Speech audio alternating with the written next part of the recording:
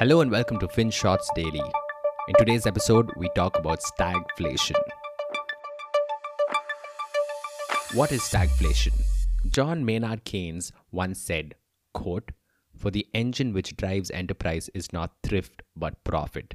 Unquote. The year is 1931. The US economy is in crisis. Unemployment is on the rise. Investing for the future is an afterthought, and the government doesn't have a clue on how to battle deflation. Yes, deflation. Unlike inflation, where you're constantly worrying about price increases each day, with deflation, you're looking at a broad-based decline in prices. You don't know what's happening around you. This stuff is unprecedented, you think. The only problem is it's not.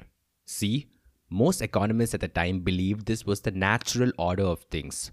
When the economy isn't buzzing with activity anymore, people get fired and they tend to focus on saving money as opposed to spending it. And as demand for goods and services plateau, prices tend to decline in tandem. Also, businesses won't have any real incentives to produce anymore. After all, if prices keep tanking each day, it's fair to assume their margins aren't plush. So they're constantly thinking about downsizing, in effect, contributing to unemployment woes. And so the cycle continues.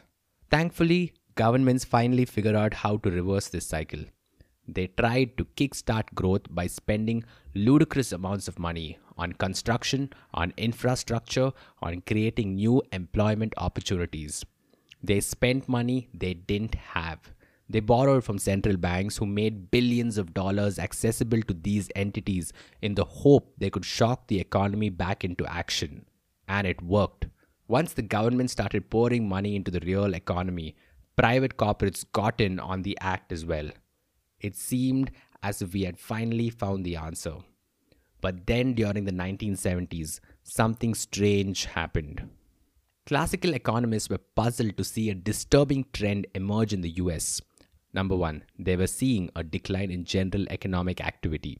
Number two, they were seeing unemployment levels rise. Number three, however, they were also seeing prices increase each day. And this was weird. Think about it. How can prices increase when people are unemployed and hardly thinking about splurging on stuff? It didn't make any sense. However, economists weren't going to give up. They believed you could explain this phenomenon by looking at oil. At the time, oil-producing nations had imposed an embargo on the United States. They refused to ship oil. And as supply dwindled, prices started shooting up rather quickly.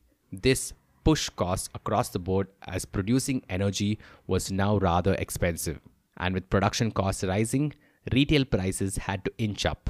Anyway, this prognosis was hotly debated, but economists did concede that this was a unique case in every respect and coined a new term to explain the phenomenon: stagflation. Since then, economists have been devising policy prescriptions to tackle this problem with little success. So if anybody flags stagflation concern in your backyard, there's very good reason to be concerned. In fact, that's precisely what happened last year when former Prime Minister Dr. Manmohan Singh warned the government that India might be heading down this dangerous rabbit hole. Then, a few months later, RBI's household survey pointed to the same inevitable conclusion. People were expecting prices to rise. They were telling surveyors they were being laid off, and everybody knew the economy was at a standstill. So does this mean we should really be concerned about stagflation?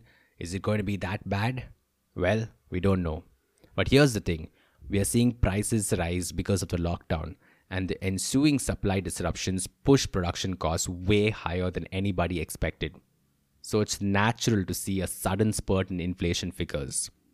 But as these disruptions become less commonplace, we should ideally see costs normalize. And if that happens, prices may start moderating as well. Yes, we still have to worry about job losses and GDP, but hey, battling inflation while you grapple with these two massive issues is a nightmare. So hopefully it doesn't come to that. Thank you for listening to today's episode. FinShots Daily is available on a bunch of streaming platforms such as Spotify, Apple Podcasts, and Google Podcasts. So make sure you follow us on your favorite podcast streaming platform. And if you want to share your feedback or suggestions, do drop us an email to hi@finshots.in. Until next time.